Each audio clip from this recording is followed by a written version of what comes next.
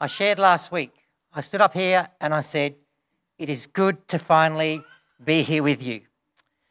Well, I want to tell you that though some here may agree with that statement, back home not many did. I can remember sharing my comment of people asking me what's my plans and what am I planning to do. And I told them, Michelle and I are looking at leaving Queensland and moving to Melbourne. The comments I received were things like, you're crazy. What's wrong with you? Everyone else is doing the opposite.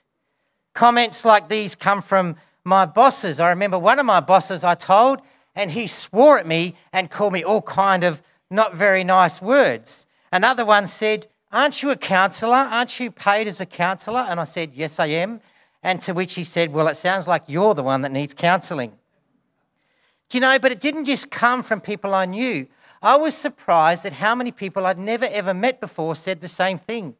Do you know, this is the first time, as we were flying over here, the air hostess on the plane said, why are you going to Melbourne? I've never been asked why I'm on a plane before.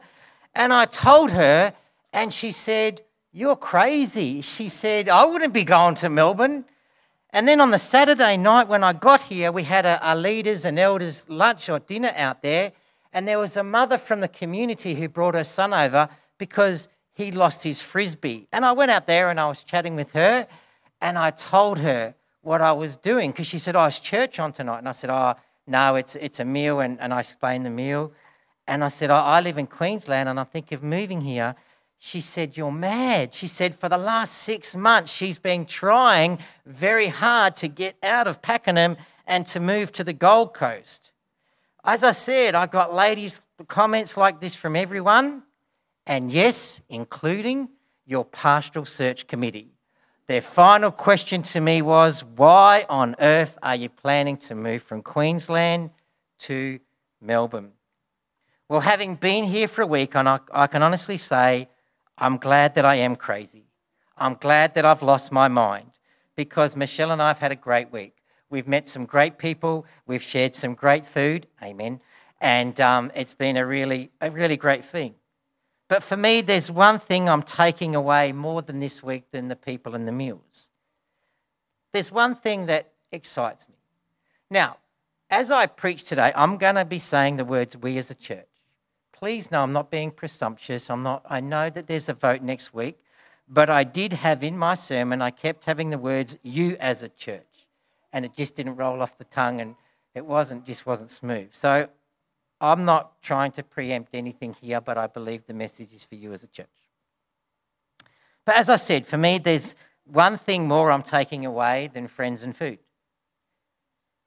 Many people in this church believe that this church is, at this present point of time, is in an exciting position, a position of moving forward.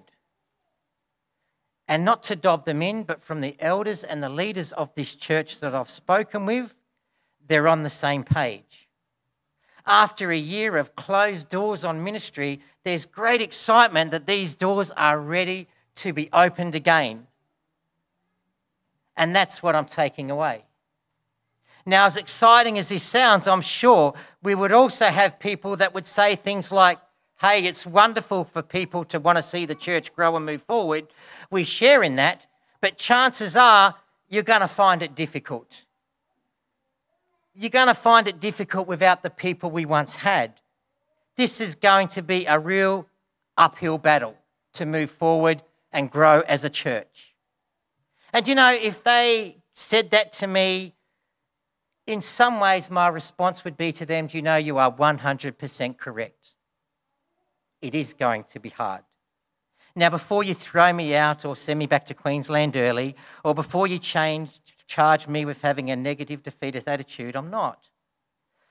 I'm only trying to get us to think about something. What will a journey be like for this church moving forward? How hard would it be? I remember when I got to Queensland, I said, one thing that you're going to learn from me passionately is AFL is real football. That's what you're going to learn from me. Well, I can tell you, I've been there for 14 years. I've preached it, I've lived it, I've displayed it, and there are still people to this day that refuse to listen. In fact, they hate the message.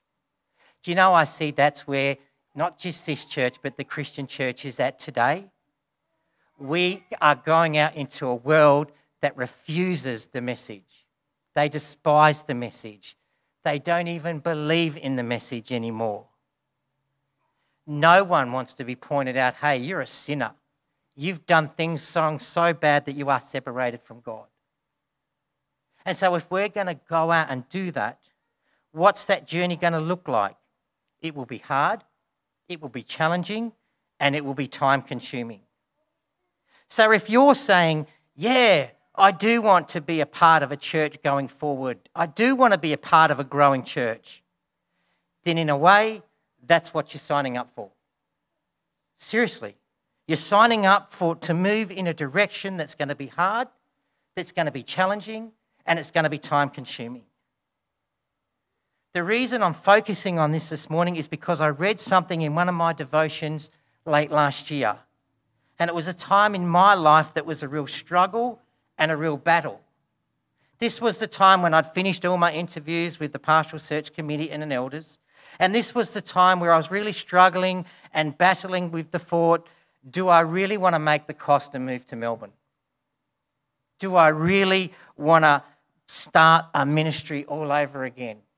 Do I really want to leave my country lifestyle and my relationships that I have in Melbourne to just start all over again?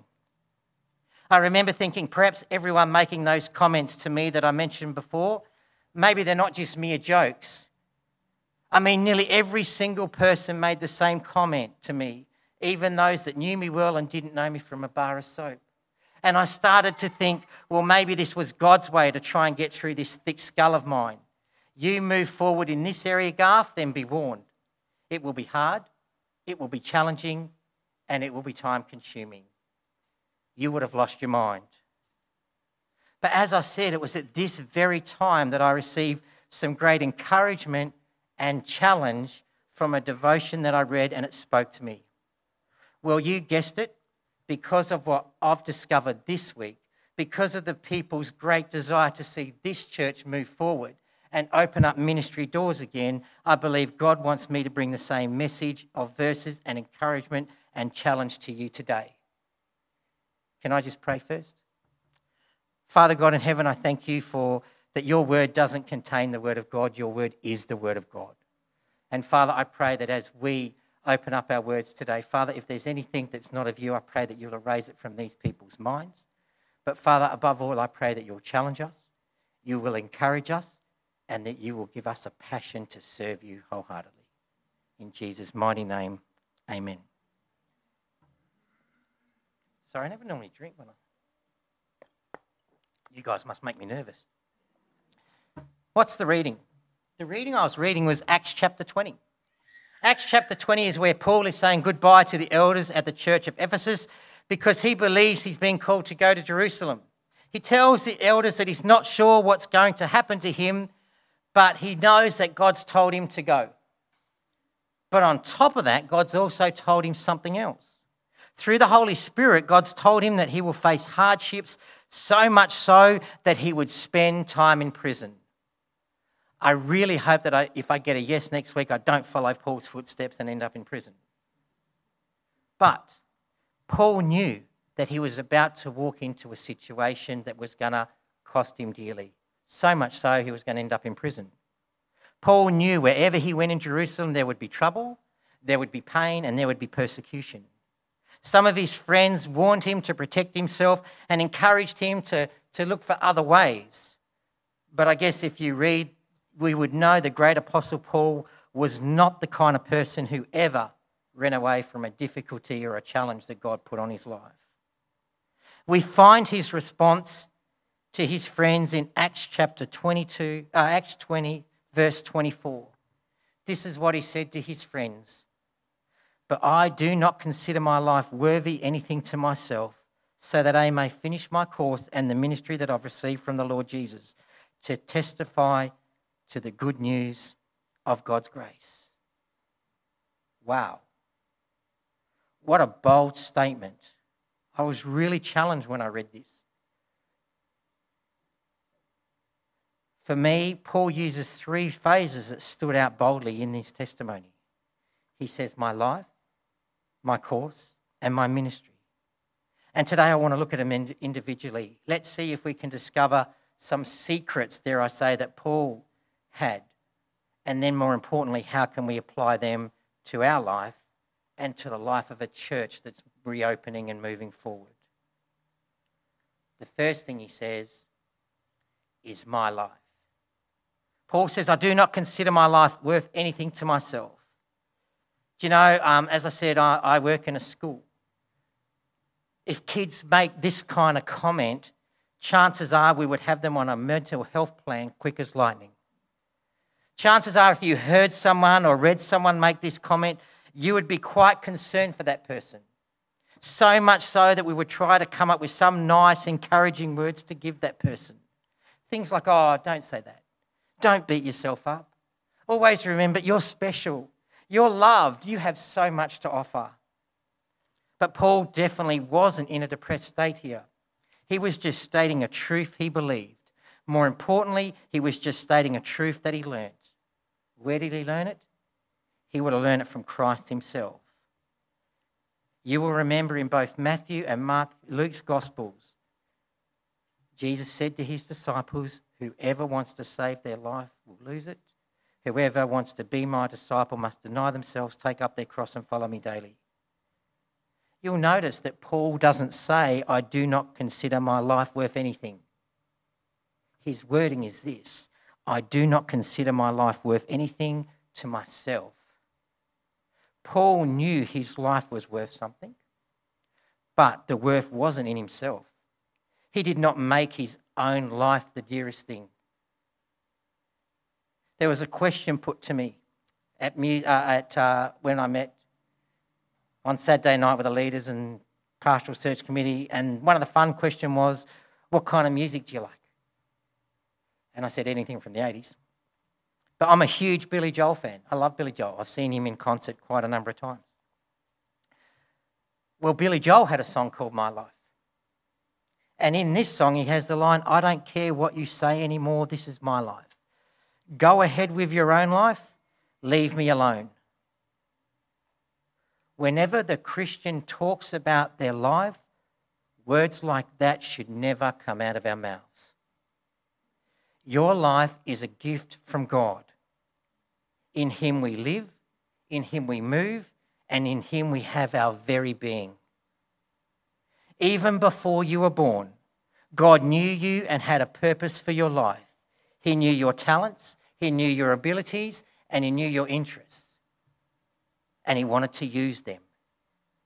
Not that we're taught it much, but he even knew your weaknesses. And he wants to use them as well. All of our strengths and weaknesses are all part of God's divine plan and all part of his gift. God gives us natural life, but once you put your faith and belief in Jesus Christ, once you make him Lord and Saviour of your life, you also have a spiritual life. God made you, which is your physical life, and God saves you, which is your spiritual life. So the starting point, I believe, for any Christian learning how to deal with life during tough times or whatever times is know this. The life you have physically and spiritually is a gift from God. You know, I've made this comment to people and Christians over the years, your life is a gift from God. And I always get, yeah, I know that. Everyone knows our life's a gift from God. Well, I never end it there, and I never let them get away with that. Because I always say, okay, if you know your life is a gift, then I have a great question for you. What's the purpose of the gift? Sadly, to which I'm often met with silence. Imagine if you went and bought your family the biggest flat screen TV you could find. And you went and bought it for them as a gift and you gave it to them, and then they ring up and say, oh, Mum and Dad, thanks for the gift. We're using it. Can you please come over? We want you to see it. And you get over there and you find that they've screwed 4 legs to the TV and they're eating breakfast of it because they're using it as a table. Chances are you wouldn't be happy. Every gift we give has a purpose. Well, if God gave you the gift of life, spiritual life, what's the purpose of that gift? Well, Paul answers that for us in his case. He knew his life worth. It was the one who owned it and gave it. He knew the purpose of his gift was to do one thing. His life was not a treasure for him to guard. It was a treasure for him to invest and give back to his Lord. I'm not sure if you've ever heard anyone ever quote this or read it somewhere. I don't know where it comes from, but there's a principle in the spiritual life and it says this: whatever you keep, you lose. But whatever you give, you possess forever. Again, Paul is living testimony of this. Paul did not keep this gift of life to himself. He gave it back to God for him to use for the glory of Jesus Christ, his Saviour. We can all look to the life of Paul and know it is doing the will of God that is the uttermost important in our lives. So much so, he wrote the words and he quoted them to the Galatian church: I've been crucified with Christ. I no longer live, but Christ lives in me. The life I now live in this body, I live by faith in the Son of God, who loved me and gave himself for me. Compare living by those words to the words of Billy Joel: I don't care what you say anymore, this is my life, go ahead with your own life, leave me alone. Great contrast. If you count your life dear to yourself, if you protect your own interests, if you pamper yourself, then you will never really live. You will find yourself going through life asking the question, what am I going to get, instead of what can I give? When we do this, we miss out on all the exciting blessings that God has for us. That's why I'm sure if you ever know selfish people, chances are most times selfish people in this world aren't happy. Sometimes they're the most unhappy people because they're so busy trying to get more that they fail to enjoy what they already have. But if you surrender yourself to Jesus, if you make him Lord of your life and let him control your life, then you will enjoy abundant life. Now remember, as I mentioned last week, giving control to your life over to God doesn't promise an easy life. In fact, it's probably the opposite. There will be storms. Paul is clear in this passage. The Holy Spirit told him he was going to have hardships. But his belief was, my life is not my own. It belongs to God. So God can send me whenever he likes, wherever he wants, and he can do with me whatever he chooses. So I truly believe as we look ahead to a church that wants to move forward and open doors, sorry to scare you, but for this to happen, we need to be whenever, wherever, and whatever people. That reading from Romans 12 that I had read out earlier, you're right. So Paul talks about sins, then Paul talks about sin, and Paul talks about grace, and then it's how do we live it. He says something really contradicting. He says the two words of living sacrifice. How can you be a living sacrifice? A sacrifice is dead. Well, you are dead. You're dead to self and you're alive to Christ. That's the way you move forward. It is knowing that you are living sacrifices. For this church to move forward, we will all need to be saying to God, I will be available whenever you want me. Go wherever you want me to go and do whatever you want me to do. Now, I know that sounds hard. I know that sounds time-consuming, and I know that sounds costly. Do you know why it sounds hard, time-consuming and costly? Because it is. That's why I say if we aren't whenever, wherever and whatever people, if we become no or sometimes people, if we say, I'm too old, I'm too busy or whatever, then we can have all the excitement in the world about and vision of a church moving forward, but it won't happen. Because if we're not doing the thing that Paul talks about, knowing that your life is a gift from God and giving that gift back to him for him to use whenever he likes, wherever he likes, for whatever he chooses, you're going to be going uphill battle. The next thing he says is the term my course. Paul used the second phrase. He says, I do not consider my life worth anything to myself so that I may finish my course. I guess it's no surprise this word course has suggestions of a race. It's tied up with a race. And Paul puts himself as one of the runners in that race. This is not a new thing for Paul. He often uses athletic illustrations in his letters. Paul would have often seen the athletic games in the various Greek cities. I can't help but think that as he sat there watching those games, he saw some great similarities between the games he was watching and the Christian life he was living. They suggested to him some truths about the Christian life. That's why he used them so much. Well, this term, my course, is another one. One thing Paul would have known and made a comparison to with the Christian life, and he's wrote on this in other letters, is no one could compete in the games, in the Greek games, unless he was a citizen. Well, the same is true for the Christian race. No one can run in the Christian race unless he's a citizen of heaven, a child of God. When you give your heart to Jesus Christ, he saves you and takes you off that broad road that leads to destruction, and he puts you on that narrow road that leads to life. You become one of his representatives. Another similarity between the running race and the Christian life is our course is marked out for us. As God's citizens in this race, he's assigned a track for us on this course.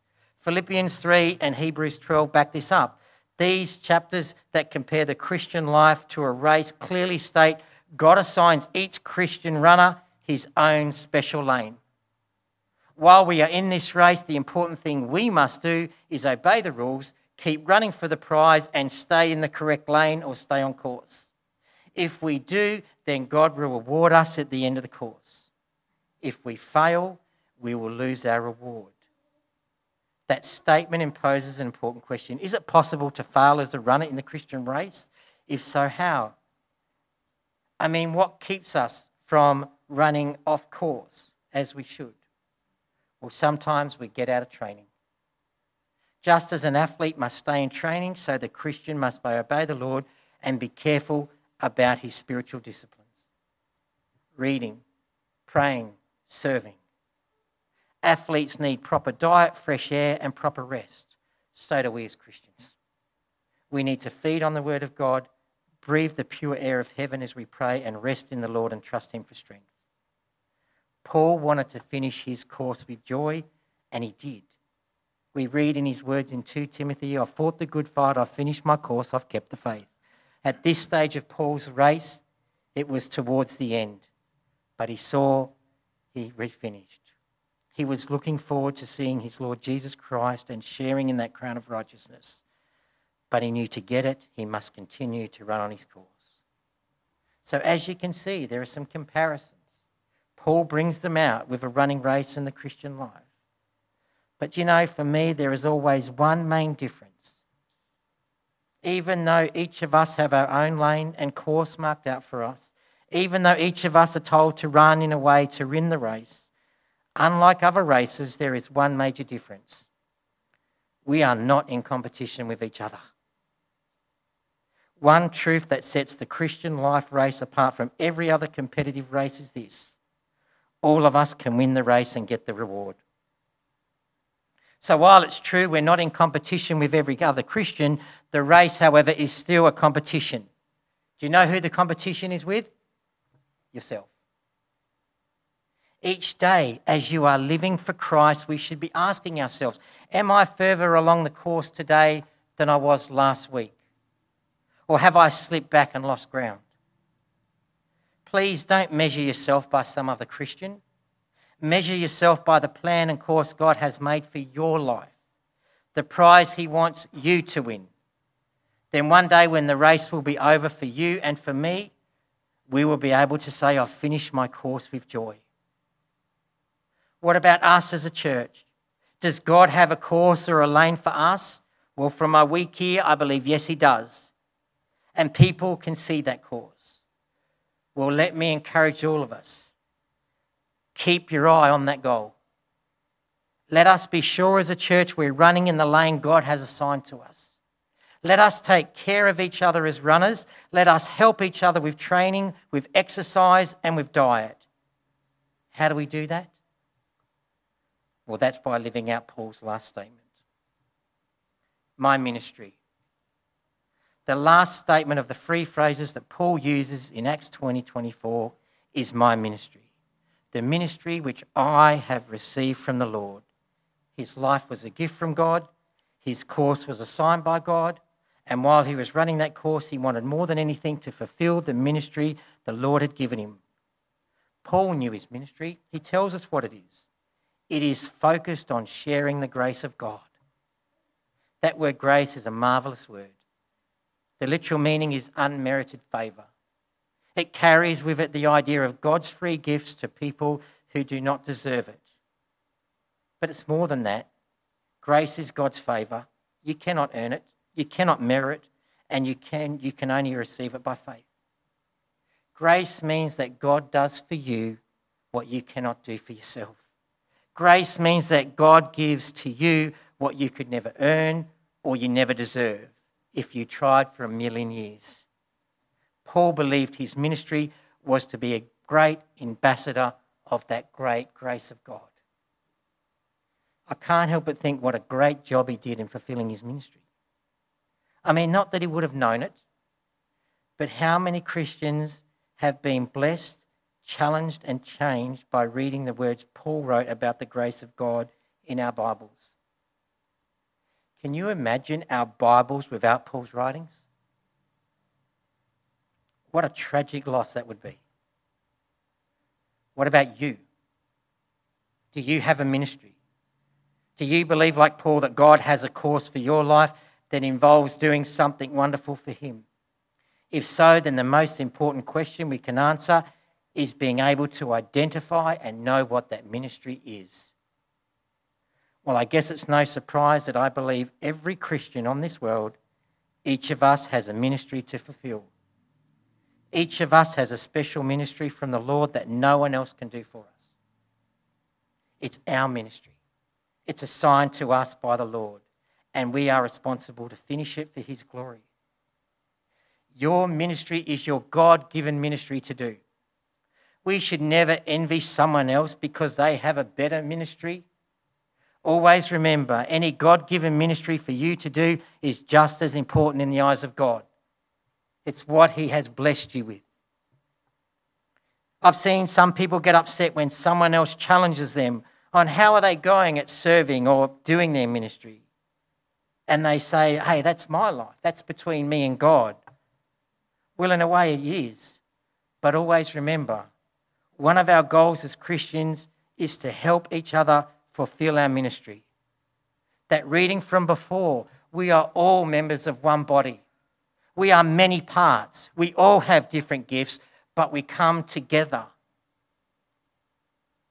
We come together and we have a ministry to each other. Our love must be sincere, not put on. You may not like someone, but you've got to love them. You've got to hate what is evil. You've got to love what is good. Love one another and practice hospitality. I believe every child, parent, grandparent, auntie, uncle, whatever you want, in this room and out there, every Christian has a ministry. And we're there to help them achieve it. What does the writer of Hebrews say? We are there to spur one another on to love and what? Good deeds. Paul wrote to a young Timothy, fully carry out the ministry God has given you. This literally means fulfill your ministry, accomplished in your work, the things God has called you to do. Remember, when it comes to ministry, ministry is something that God has given you to do. It is something he wants you to do. Non-Christians aren't going to spur you on to do it. So we must allow our Christian brothers and sisters to spur and challenge us to do it. This is true for the church. And if I get a yes next week, I believe one of my main ministries to do is to encourage and equip you to do your ministry to help this church move forward. Yes. Will it be hard? Yes. Will it be challenging? Yes. Will it be time-consuming? Yes. But if I didn't lead you in that direction, it wouldn't be right. I wouldn't be doing you and the church any help. In fact, I would be doing you a disservice. Imagine if I met with you and I said something like, look, it's great, I know you went away and you worked out your ministry And I know you really wanted to do it, and even though you really haven't stepped out and done it, and even though you really haven't put steps in place to achieve it, don't worry, God sees your intentions. If I said that to you, I would be doing your Christian life and this Christian church a disservice. I want to encourage and equip you to do what you believe God wants you to do, your ministry. We should all be challenging and spurring each other on to be a church of a people like I mentioned before. A church of people who say, I will be available whenever you want me, God. I will go wherever you want me to go, God. I will do whatever you want me to do, God. My life, my course, my ministry. It would do us good to repeat those 3 phrases at the beginning of each day, for they help us take account of our spiritual experience. Am I holding my life dear to myself, or am I surrendering my life to Jesus Christ? Am I running the course God has assigned to me, or am I living life for myself? Am I fulfilling the ministry that He's giving me, or am I just doing what I want to do? No matter what problems you may be facing just now, no matter how hard growing a church out of a COVID time may be, turn yourself over to Jesus Christ, surrender your life and let Him work out His perfect will in your life, your course and your ministry. If everyone in this church and every church did that, then it would be incredible to see what impact that would have on a church that has gone through 2 years of closed doors. May God equip you, may He encourage you, and above all, may He strengthen you to do what He's called you to do. Amen.